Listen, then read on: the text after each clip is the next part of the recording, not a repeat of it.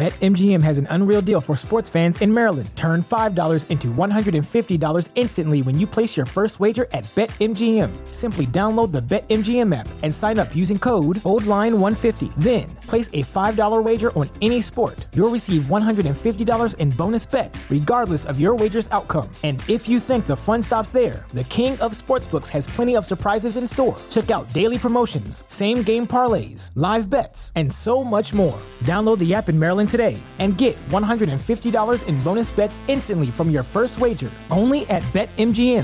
BetMGM and GameSense remind you to play responsibly. See BetMGM.com for terms. 21 plus only.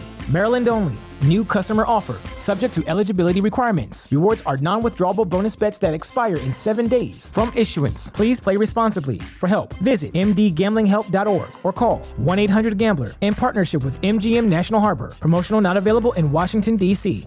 Say goodbye to your credit card rewards. Greedy corporate mega stores, led by Walmart and Target, are pushing for a law in Congress to take away your hard-earned cash back and travel points to line their pockets. The Durbin-Marshall credit card bill would enact harmful credit card routing mandates that would end credit card rewards as we know it. If you love your credit card rewards, tell your lawmakers, hands off my rewards. Tell them to oppose the Durbin-Marshall credit card bill.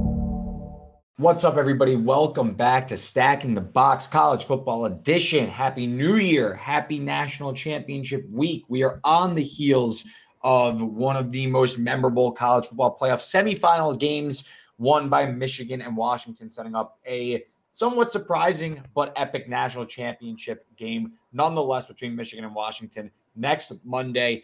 And to break down what just happened this past Monday on New Year's Day and to forecast what's going to happen next Monday night, I'm your host, Reed Wallach, joined as always by Cody Williams. Cody, Happy New Year. I'm sorry for your Texas loss, but how's it going, man? Happy New Year, Reed. Texas loss. At least I'm not a Texas fan. That would if I had put my entire wagon on Texas, then I'd be feeling a whole lot worse. But man, I'm as a football fan, as someone without really a dog in the fight, that was one of the best semifinals, like pair of semifinals we've had in the college football playoff era to this point.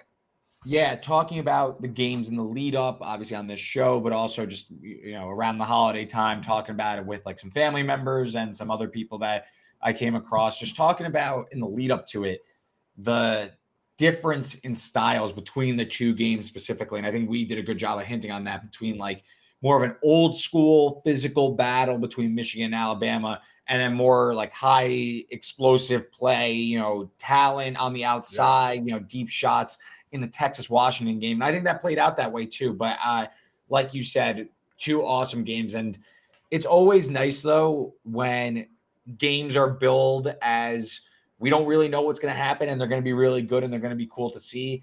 And for them to really deliver in the manner that they did. Both games going down to the very last play, both games back and forth. Just so much to unpack. And we're not going to spend too much time talking about what did happen, and we're going to talk a lot about what's going to happen in the national championship game. But Cody, let's start with the Rose Bowl. Michigan avoids some unfortunate miscues to rally late, win in overtime, 27-20, knock off Alabama to go to the national championship. The Wolverines' first time winning a college football playoff game after coming up short the prior two seasons. Cody, what were some of your takeaways from the Wolverines' come from behind victory? I think my first major overarching takeaway was the maturation of J.J. McCarthy and in turn Jim Harbaugh as well from last season, because first passing play of the game, J.J. McCarthy almost throws a pick to Caleb Downs, but he comes from out of bounds to catch it, so it gets overturned. And I was thinking, when I saw that happen, and then they go 3 and out anyway, they don't do anything with the drive, I was thinking, oh no, it's the TCU game all over again, because they fell behind TCU and then kind of got everything going right and weren't able to come back. And I was like, oh no, here we go again. But McCarthy and Harbaugh showed a lot of poise. Sharon Moore showed a lot of poise as a play caller. And it looked to me, I think, frankly, that Michigan was just the better team. And what surprised me the most was the better coach team in the Rose Bowl, because it felt like Michigan made 3 mistakes for every 1 mistake that Alabama made. Michigan could not get out of its own way. And if Michigan played mistake-free football, that game might be a blowout. But for them to overcome all of that, really is a testament to the maturation that I think this team has, undergone over the past couple of years. It definitely felt like a team coming to grips with its own success, like trying to get out of its own way. And some people, and myself included, mentioned like getting over the hump. Michigan come up short 2 years prior in the semifinals, and this is a team that for the first time really had a stranglehold on this game, especially from like the second quarter to the middle of the third, but just a few boneheaded mistakes, really uncharacteristic of a disciplined veteran Michigan team. It felt like they were kind of battling their own inner demons out there. And then they finally, down the stretch, really jump-started by that 4th and 2 play call. Blake Corum goes upfield, which was also met with a mistake. Roman Wilson gets a block in the back penalty. Right. But that jump-started the drive, and Michigan kind of found its footing at the right time to secure a victory. But I agree with you 100%. I think Michigan was the better team. I think Alabama, I think they were outgunned, and I think that the coaches did a pretty good job in the second half of maybe going a little more max protection for Jalen Milroe, a little more side-to-side running instead of like kind of going through the gaps. I think that did a good job to win the field position battle, but ultimately the talent prevailed with Michigan and the better team won. But again, they didn't make it easy for themselves. For sure. But no, I mean, seriously, it was a great game. A lot of high drama. I don't think it probably should have been that close. And before that last drive where it felt like Michigan, it was obviously like do or die time for them. It felt like, at least I was thinking that, wow, they're really going to blow this one. Like this is one that's really going to sting if you lose. Because there's one thing if you lose to Georgia 2 years ago, or maybe you just get outplayed thoroughly by TCU, who brings like these explosive weapons, but like you're playing on your terms, this low scoring physical battle, and you're really, really controlling the game. To lose that one really would have hurt. So credit to Michigan for finding their stride at the right time and getting over the hump. Before we get on to the Sugar Bowl, any other thoughts that you wanted to mention from the Rose Bowl? Yeah, you mentioned that, Alabama really started max protecting for Jalen Milroe because, in the first half, the right side or the left side of Alabama's offensive line got their lunch ate every single play. Like Milroe had someone in his laps where he couldn't even use his mobility. Like his mobility was a non-factor essentially in the first half because they were in his lap before he could even think about taking off. And while I do think they did a good job of adjusting to the max protect, I still felt like Tommy Rees's game plan, like Tommy Rees came out of here as a stock down, in my opinion, after this game, just because, yes, you fixed the protection issues a little bit, but it still felt like the Alabama offense never made things easy on themselves. Like in the first half when, they were having trouble protecting Milroe, I thought, okay, maybe just, quick screens to like Isaiah Bond or Jermaine Burton and some of these plays, like just plays to get the ball out quick and get the, momentum a little bit on your side and get Michigan on its heels a little bit. And there was none of that. And I felt like even in the second half when they adjusted, we still didn't see enough of that to really have Alabama get any momentum. And against the talented defense as talented as Michigan, that's going to dig yourself a hole every single time, even if like you're capitalizing on mistakes. Yeah, I think, and this is part of what we're talking about in the preview of these two games, I thought Michigan was the better team, and I just didn't see a ton of avenues for Alabama to move the ball. I think I trusted Michigan a little bit more. I don't know if the game necessarily played out exactly how I thought. Obviously, with so many special teams blunders for Michigan, that was kind of the story of the game. But I really wasn't sold with Alabama.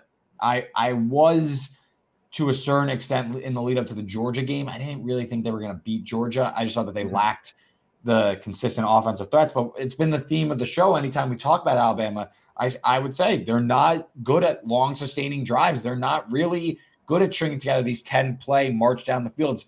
They're big play merchants. They get Milroe either in the pocket or he escapes from the pocket, extends plays and makes the plays downfield. He's a great downfield passer. He had no time. The defensive line was absolutely destructive for Michigan. It was the best unit on the field of any besides Alabama's special teams unit. I wasn't that surprised with Alabama's struggles on offense. And I know they got the side-to-side game going, but even then, they cashed in on – I'm trying to think off the top of my head, but they cashed in on a relatively short field. They were around their own, 40 when they scored to start the fourth quarter. That wasn't, a really long drive.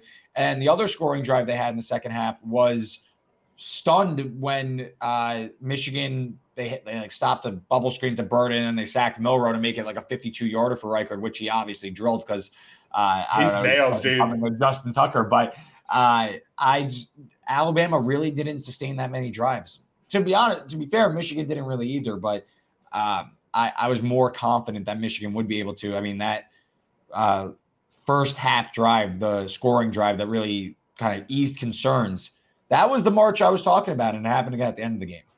Yeah, 100%. One question that was posed to me earlier today, and I kind of want to hear your thoughts on, do you think that if, in an alternate universe where Georgia is in this game, Georgia somehow sneaks into the 4 seed, the committee values Georgia, do you think Georgia has a better chance of beating Michigan than Alabama did? Oh, yeah, absolutely.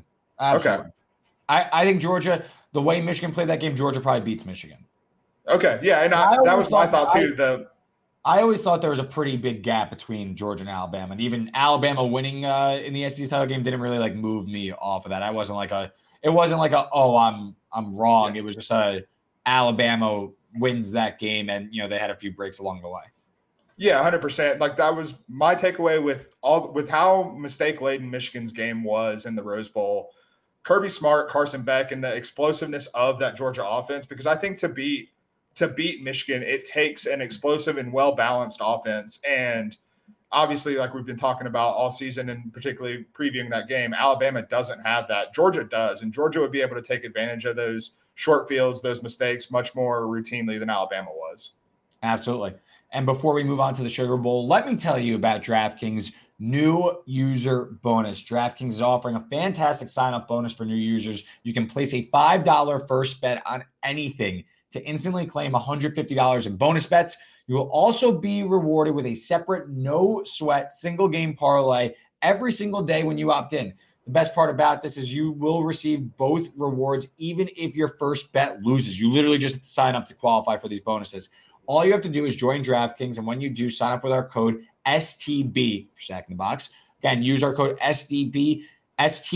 Not only gets you these great bonuses, but it also directly supports our podcast. If you've been considering signing up for DraftKings, make sure to use the code STB to maximize your first bet and parlays. This offer is only available to new customers who are 21 or older and physically present in legal gambling states. Please remember to always gamble responsibly. Check out the episode description below for the full terms of the offer to see if you qualify. Again, use the promo code STB with our proud sponsor, DraftKings.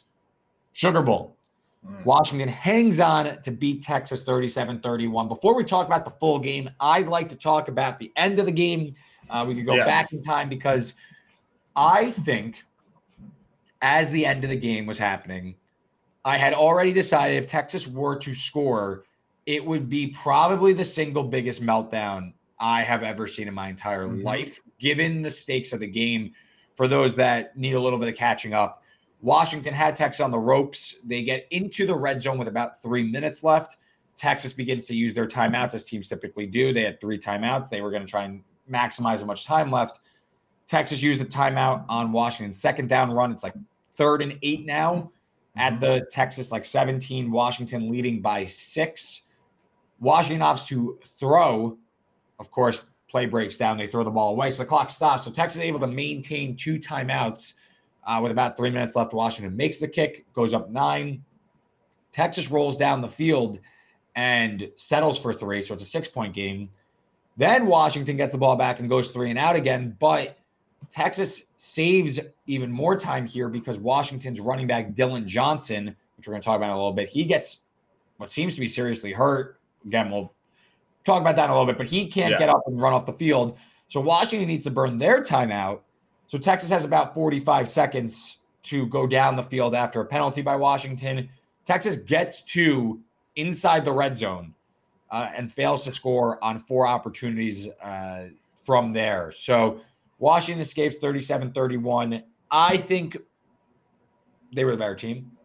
I think it was a pretty poor effort from Texas, especially game plan-wise. I think Texas really kind of left a few things out there. I'm curious to hear your thoughts, Cody, but I think I'm not going to say Washington's a better team or anything like that, but it felt like Texas dug themselves a little bit of a hole too early and let Washington pick up a head of steam that they weren't going to be able to slow down. And that was ultimately the difference in the game, was kind of the early start where Texas, in my opinion, too many empty possessions to win a game of that magnitude. Yeah, absolutely.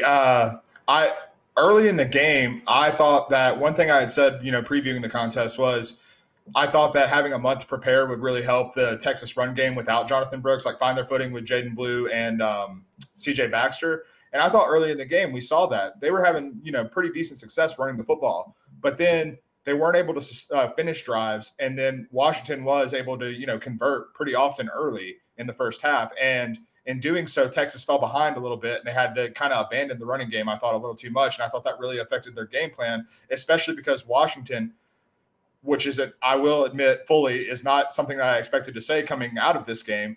Braylon Trice absolutely wrecked this game. I touted Texas's offensive line all season, and Braylon Trice had 7 pressures in this game. He was in the backfield constantly harassing Quinn Ewers and getting him off platform, off schedule in his throws. And the Texas passing game really suffered because of it.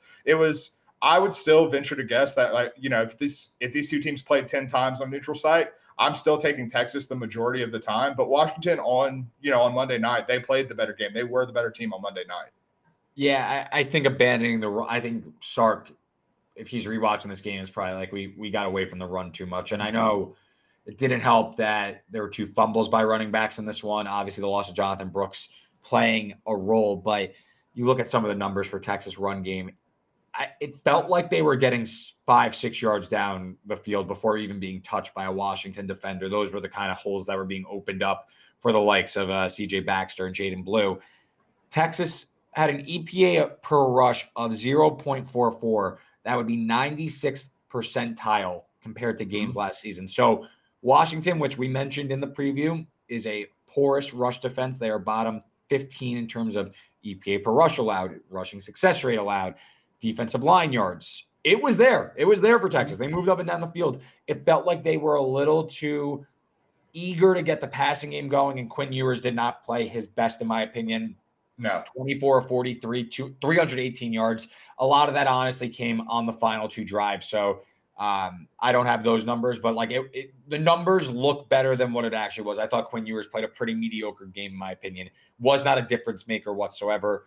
I think, to me, Sarkisian's probably sitting there like, we probably could have won this game. We probably wasted too many possessions here. That being said, on the other side, Washington deserves a ton of credit for taking advantage of a weak Texas secondary. I had mentioned in our preview why I like the over in the game and why I thought Washington was ultimately going to win was because I thought Texas secondary was a big issue, and Michael Penix played one of the best games I've watched.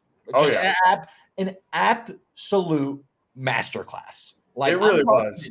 Dots everywhere. Was just like picking a spot and just throwing the ball like on a dime. It was unbelievable. 29 of 38, 430 yards and 2 touchdowns. Washington averaged over 11 yards per drop back. They were just chucking the ball down the field and taking full advantage of a Texas secondary. I think Washington deserves a ton of credit. Cody, any other thoughts on this game? Is this something that you think can be replicated in the national championship game? Potentially, because the one thing that really stood out to me with Penix, and we've seen it at times this year, but not consistently, but I talked about Braylon Trice and Quinn Ewers really struggling. I felt like, under duress a little bit. I think that Penix handled pressure better than I've seen a college quarterback do in the entire season, especially one who's not really particularly mobile. Like, his ability to navigate the pocket, reset, and then make a strong throw consistently in this game, because Texas was able to get some pressure against this, Joe Moore Award winning offensive line for Washington. And it didn't matter because Penix would just adjust, reset, and make a strong throw. And to me, that's what this game came down to. The other thing I do want to bring up, I'm going to tee you up a little bit. One thing that you have been talking about all season is Texas's red zone inefficiency. And when they got into the red zone on that final drive, I was like, well, are they going to overcome it? Are they going to crumble? And they obviously crumbled. And it got me thinking, we have the utmost respect for Steve Sarkisian as a play caller, as a schematic mind. But I wonder if part of it is Sarkisian's play calling in the red zone is like his next stage of development to take the next step for Texas and for him to take the next step as a head coach. Because frankly, that play calling in the red zone on those final 4 plays was wholly uninspired.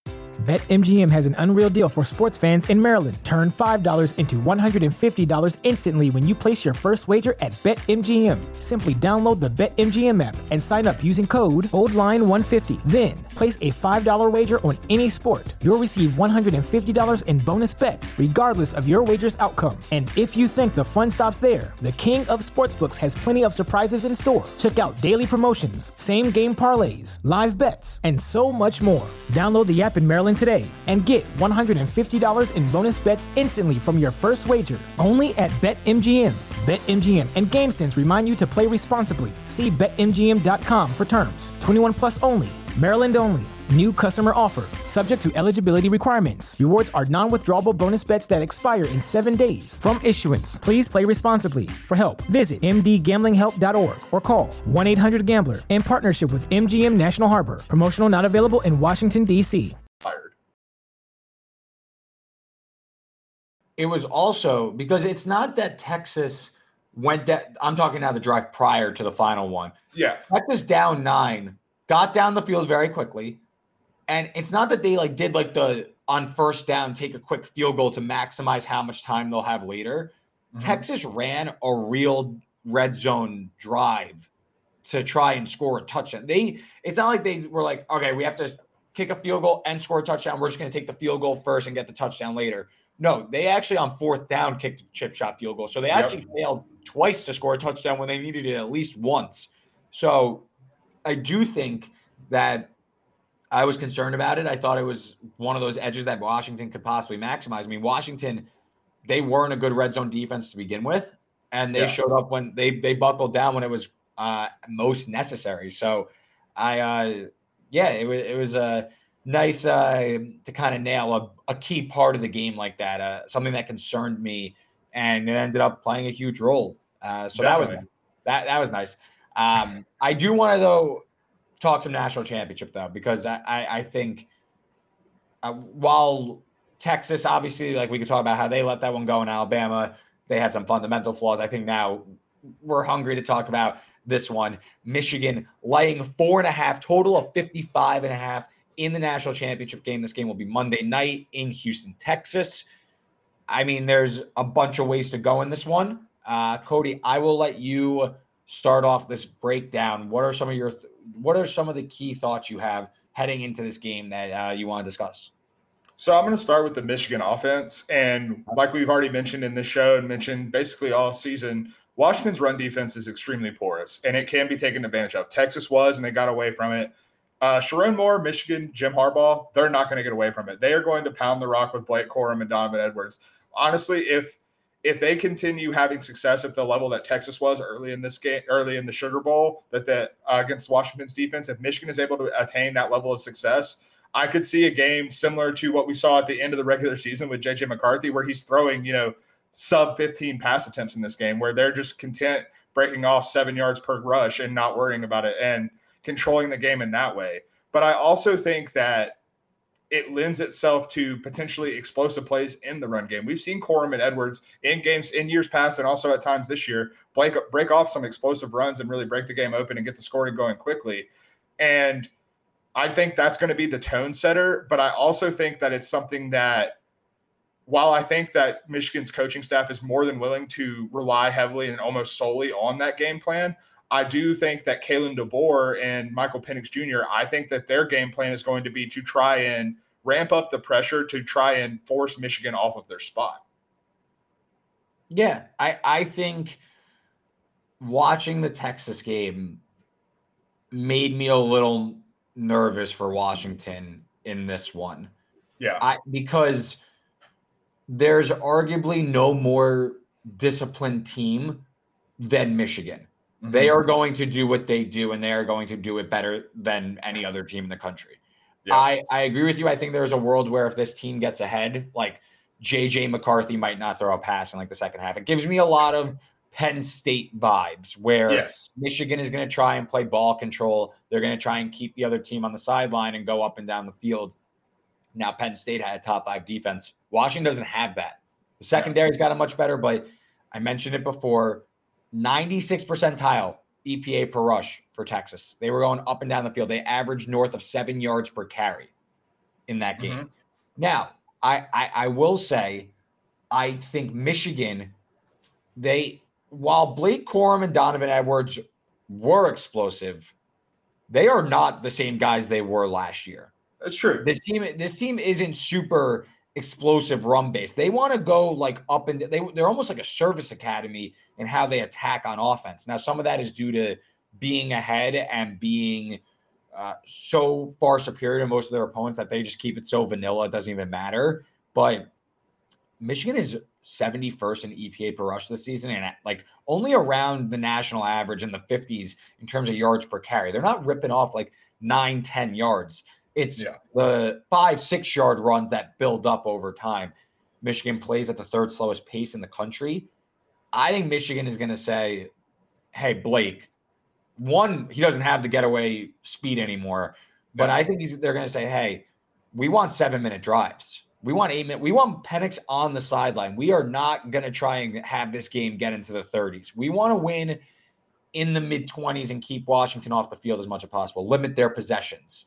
So I think Michigan against this Washington defensive line is going to try and play man ball, soften them up, take timely deep shots when necessary to play action. But I think Michigan, I think they're going to be able to get what they want in this game on offense. Now, what happens if they fall behind like Texas did? It's a fair point. I think, will J.J. McCarthy respond to being put into a pass-first script? It's a fair question to have, and I think it's probably the path to success for Washington is make this team have to take to the air. Washington secondary is definitely the stronger part of the defense with Muhammad, who got hurt at the end of the game, but he played on the final snap, so he should be good to go. I'm most curious, like you said, what happens if J.J. McCarthy needs to throw the ball 35 to 40 times and, the Wolverines have to get into the 30s? Yeah, so when I was digging into the PFF grading and numbers and coverage numbers from the Texas game, one thing that stood out to me with Washington's defense, and I think it plays into the hands of Michigan a little bit in this game, if they do have to go to a pass script, which, again, I don't think is ideally what they want to do, but Texas was able to take advantage of the middle of the field a little bit. The Washington linebackers and the Washington safeties actually struggled a little bit in coverage against Texas. And when you look at Roman Wilson, when you look at Loveland, the tight end, and Barner, the other tight end for Michigan, they're very effective in those intermediate middle parts of the field. And so, I think that it may not be an explosive passing offense if they get into a pass script, but I think there is something to be had there for the Michigan passing offense, even if they are forced to throw more than they want to. I completely agree. I do think Michigan is content, though, Oh, absolutely. I think if they have to throw, it will be there. I think they're definitely not as confident, but I think there are a ton of questions on both sides. What I am most confident, though, is that Michigan will have success on the ground. I don't see Washington, who has faced some pretty strong rush offenses, including Texas in the Sugar Bowl. They faced Oregon State, who had a high EPA per rush grade. They faced Oregon, who was able to move the ball on them. I don't see a world where Washington is shutting down Michigan's offense. I really don't. So I do think Michigan's offense should be able to find plenty of success, especially in its preferred state. On the other side, look, I'm not going to say this Washington offense is going to get shut down by Michigan, but I will say this is arguably the best defense in the country. This is a far tougher test than any sort of defense Washington has seen in the Pac-12 this season. I tried to look for a comparison, I guess Oregon, but Michigan is number 2 in pass rush grade per PFF. Oregon's 45th. I know that this is a more award-winning offensive line for Washington, but this is a different test. This is one of the best defense in the country. I know that there's something to be said for, Ohio State was able to kind of get it going in the passing game, in the game with Marvin Harrison Jr. The past 2 seasons, MHJ had over 100 yards receiving, and Ohio State was able to put up some points. That's fair. I'm a little concerned that Washington is going to be really behind the sticks here and it's going to be obvious passing situations, and Michigan's going to be able to win without sending extra pressure. They could drop guys in coverage, and it's going to be 3rd and 10, and one of those, again, can you sustain drives against Michigan? Michigan over the course of the season has allowed less than 1 point per drive. Like, this team doesn't allow points. This team doesn't allow explosive plays. So I just wonder what happens if Washington isn't able to get ahead of schedule and able to hit those deep shots, because Michigan secondary is far better than Texas is, in my opinion. It's definitely more veteran laden. So one more point, though, because I kind of glossed over it, but the run game, Dylan Johnson left with a leg injury that he's been battling for going on months now. Yeah. Got carted off the field. Offensive coordinator Ryan Grubb said it wasn't that serious. X-rays were negative, and he's going to play on Monday. Look, I'm not sure he's going to play. I'm just saying, like, if he plays, that's great. I am proceeding that he's going to be at the very least limited. And if he's even playing, they did nothing on the ground, Washington, in the Sugar Bowl. Texas, who has a stout defensive line as well, absolutely shut it down. This was all on Penix's arm. In that game, Washington averaged only 3.29 yards per carry. Yeah. I believe that Washington's run game is going to be non-existent in this game as well. And I think, again, it's going to fall on Michael Penix's shoulders. Look, can he have another big game? Absolutely. I'm just a little concerned that he will. Yeah, I mean, I understand. I tend to agree with every point you're making. However, if I have any points of trepidation about Michigan's defense, they have not faced an offense that has the depth of weapons that Washington does. They have not faced an offense. I mean, Washington, to me, is by far the best offense that they have seen this entire season.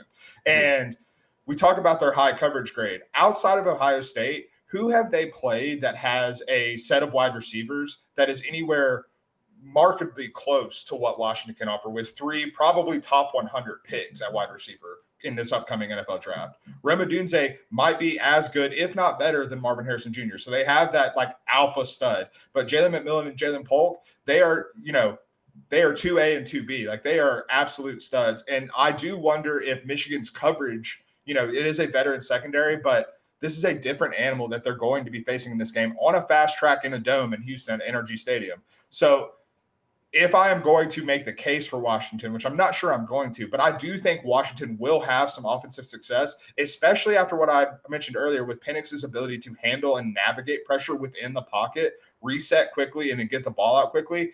Not only do I think that the receivers are going to be open if he can stay clean and get the throws off, but I also think that DeBoer and Grubb, for that matter, are smart enough offensive minds that they're not necessarily going to be trying to hit, they're not going to be big play merchants necessarily for this entire game. I think they're smart enough. They're going to get at least 1 or 2 guys open or out of their breaks early, so they're open for if pressure gets there, Penix can get the ball out quickly. So I do think Washington is going to be able to move the ball some in this game, because I am a little bit dubious of if Michigan's secondary is as good as the metrics say based on level of competition. It's fair. Jack Westover, the tight end, I think he could have before we talk player props. He's a guy I've circled as a potential target, especially if we think Michigan's able to get some pressure, work underneath to the tight end. Westover, I think he had 50-something yards in the Sugar Bowl here ever. Yeah, Westover, 6 catches, 59 yards on 8 targets. So yeah, he was a big factor too.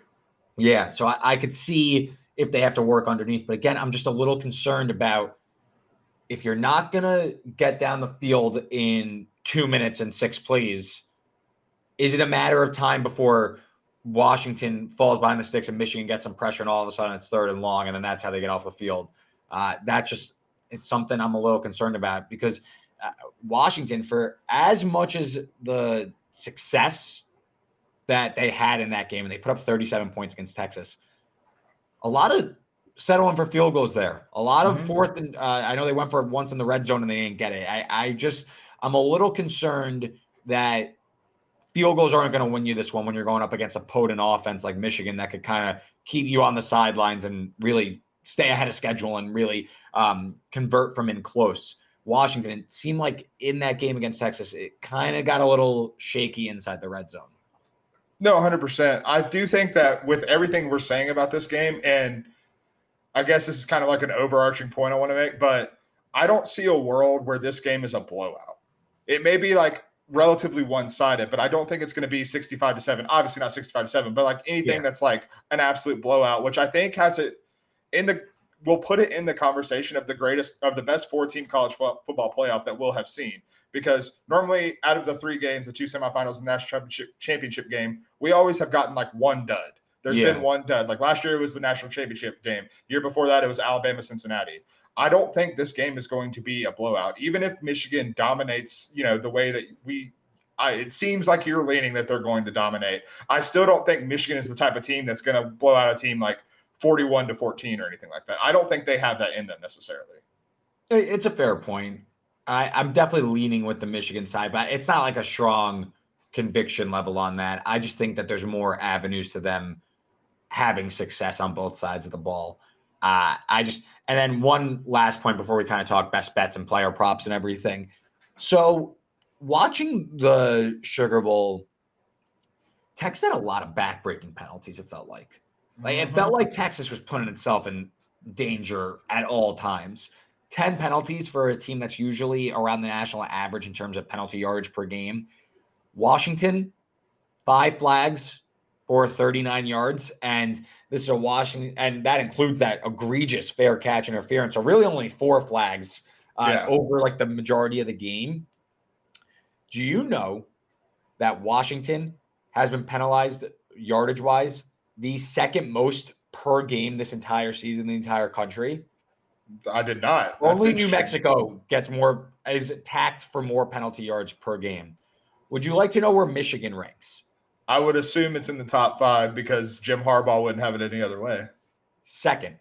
Second fewest penalty yards per game. So you have the second most versus the second fewest. In a game that might be really tight and nervy, and there are a lot of questions for both sides in terms of like how these two teams kind of match up against one another, I feel like that could play a huge role in this one.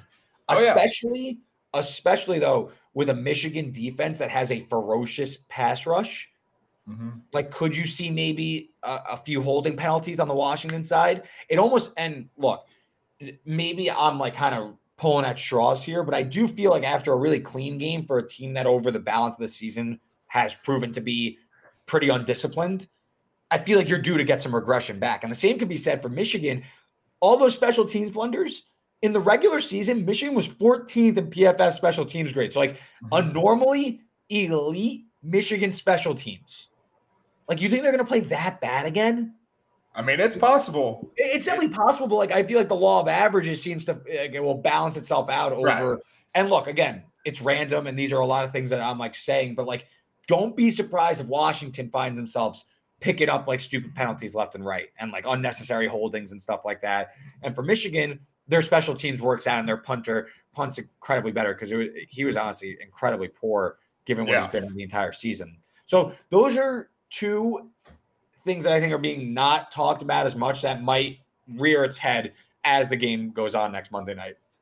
Yeah, I was actually going to bring up special teams as my final point because Michigan, yes, over the course of the season, obviously a great special teams team, but so is Washington. Actually grades out better in PFF. They're 12th in special teams grade this season. Yes. And so if it doesn't, positively regress to the mean for Michigan on special teams, and they do make those special teams mistakes, Washington is going to have the advantage in there. And that could be a key area if Michigan doesn't clean it up, if it's, their special teams is something that slips through the cracks in these high pressure, high leverage situations, then perhaps that's an area where Washington can find some field position breaks, some ways to break what Michigan wants to do. So force some mistakes and garner some extra possession. So that special teams is actually, I think, a really, really key thing to, if Michigan doesn't clean up, it's something that could really even the playing field in this game.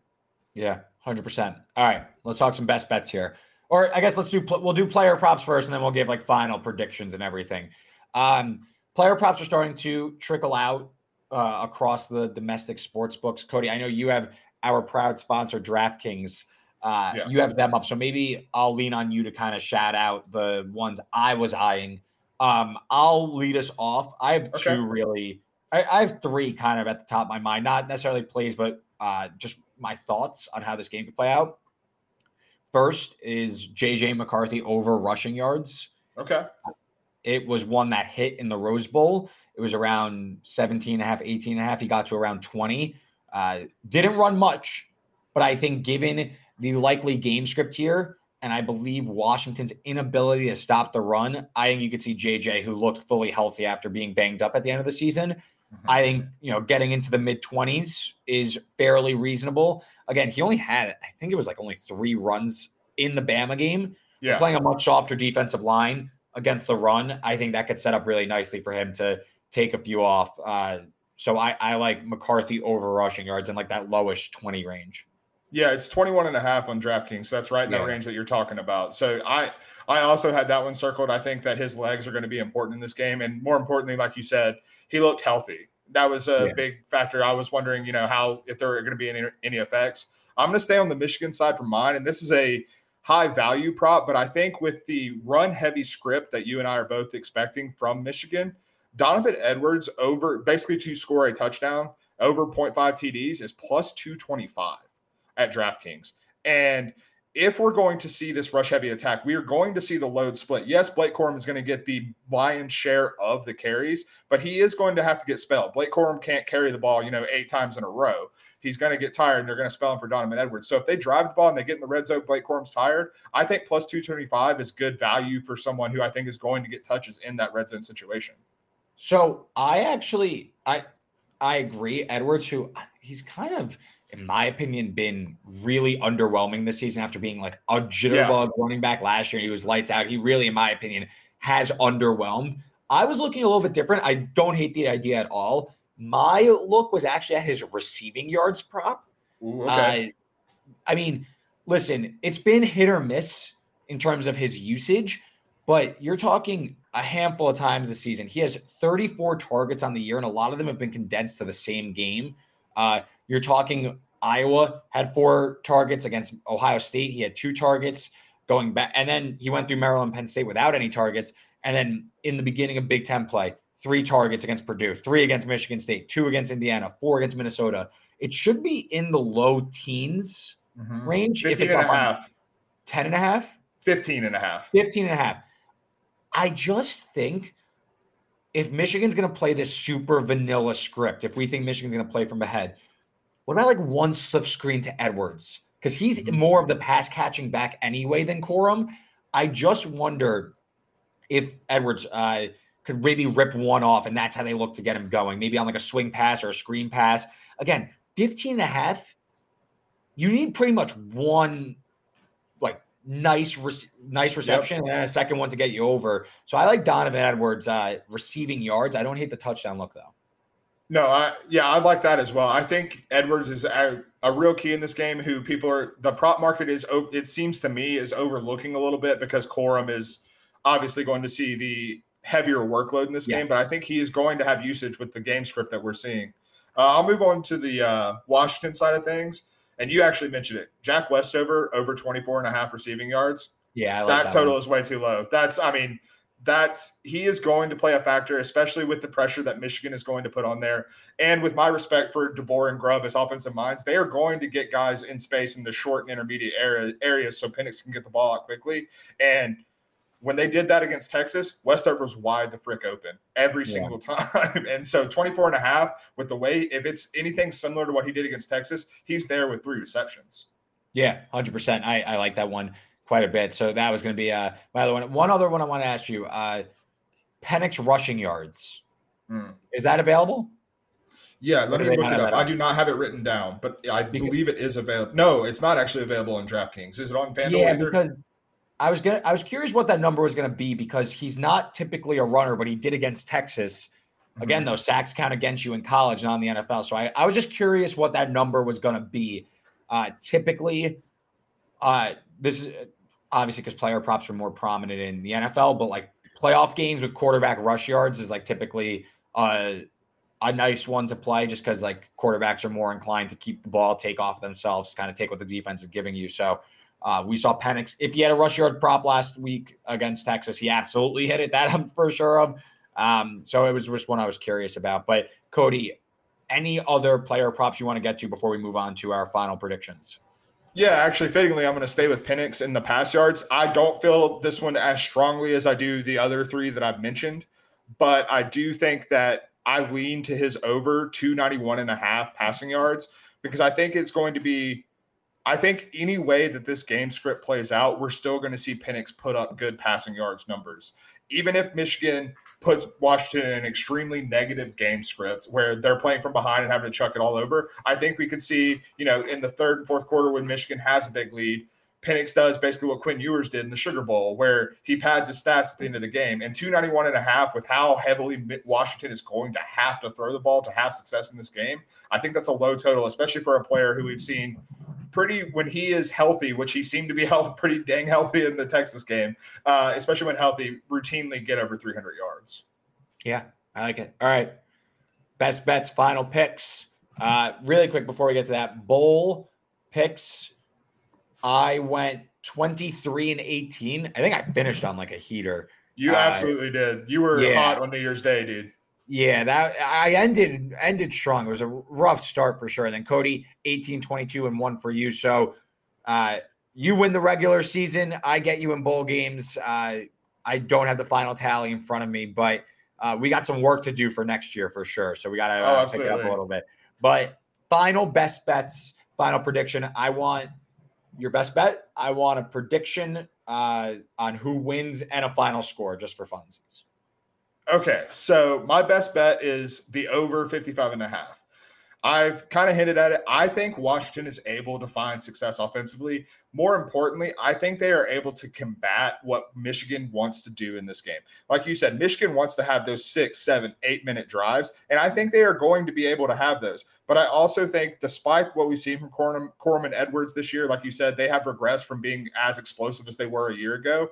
I still think they find some explosive plays in the run game. It might even be McCarthy breaking off a big run in the run game. Like I just think that Michigan finds some explosive plays with how porous Washington's run defense is and with how reliant Michigan's going to be on that side of the ball. But I think with what I've said about DeBoer and Grubb targeting the middle of the field and getting Penix to get the ball out quickly and the way Penix handled pressure in the Sugar Bowl, I think that Washington does its part to get on the board enough to get us to the over 55.5, especially on a fast track at NRG Stadium where typically in national championship games in recent years, we have seen the over or high point totals there. And with a lower-ish total, especially for a game that Washington's involved in, I like the over. Who wins? So winning, this is a head and a heart situation because my head and everything I'm looking at tells me that Michigan's going to win. My heart says, how in the world can you bet against this Washington team? But I'm going to go Michigan 34, Washington 27. High scoring. Yeah. We are looking at this a little bit differently because I like the under 55.5. I think while I respect Washington's offense quite a bit, I just think there's going to be such few possessions due to both teams wanting to keep the opposing offense off the field. I don't think either offense is really going to be able to hit explosive plays in this one. I think it's going to be, again, who could sustain long time consuming drives, and with limited possessions means limited points. So I went under here. It's tough, and like I might look really stupid, but I think Michigan wins this one like 27-17. Okay. I think that Washington finds itself a little overwhelmed with the defensive line of Michigan. They're not able to establish the run and get into a favorable down and distance, and the deep ball isn't there. And all of a sudden it becomes 3rd and 10, 3rd and 9, or a hold, and it's like 3rd and 17. And Washington's going to have to punt the ball away. And then Michigan could go on these marches where 6-7 minutes come off the clock. Washington might be able to get a few, but I just think Michigan's able to dictate this game from a time perspective, and also by running their offense and keeping the ball on the ground. So I like Michigan in this game. When it comes to like the spread, like I'm good. I'm not absolutely. Yeah, I should have added that. I'm not looking to like lay it with Michigan or something like that because I do, like you mentioned earlier, like Washington can maybe get like that late score and go from down 10 to down 3. But I do ultimately think Michigan, and Cody, I've been on the show for months now saying I think Michigan's the best team, and I do think there's something to be said that they kind of got over the hump against Alabama, and that might have been kind of getting the monkey off their back. And this is a much more favorable matchup for them, in my opinion, than against Alabama, where, yes, Washington has the high octane passing attack, but they don't have the studs that Bama does, and they don't have the size and physicality that Bama does. So I think there's a chance that Michigan's able to kind of dictate this team and suffocate them. So I'll go 27-17 Wolverines. I like it. I mean, I'm not like in terms of my actual plays that I'm making. You made me, pick a side, pick a final score. I'm not touching the side. I could go either way. And doubting Washington, if you've doubted Washington at all this season, it's not been profitable. Yeah. And so, like, doubting them again, I'm not going to be fooled again into that. Even though I think that you're right, I think the matchup does favor Michigan, but I can't full-throatedly go after a side in this game.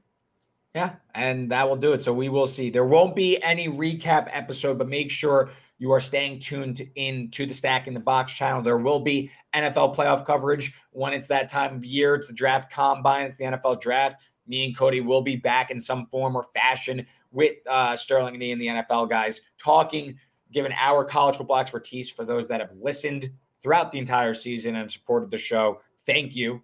You guys absolutely make it very easy to do it for us. We really appreciate you guys. The numbers have been going up all season long, and we really appreciate all the support we've been getting throughout the show. Cody, great co-host, great co-pilot. Wouldn't want to do it with anybody else, so I appreciate you sitting through, listening to me rant all the time, but it's been a lot of fun doing it. Hey, man, wouldn't rather have anyone else at the controls guiding me along than you, man. It's been a blast. Absolutely. Well, enjoy the national championship game. Good luck with all the bets. We will see you sometime in the future. Who knows when, but seriously, enjoy the game and enjoy the college football offseason. We'll talk to you soon. Yeah, we'll see you.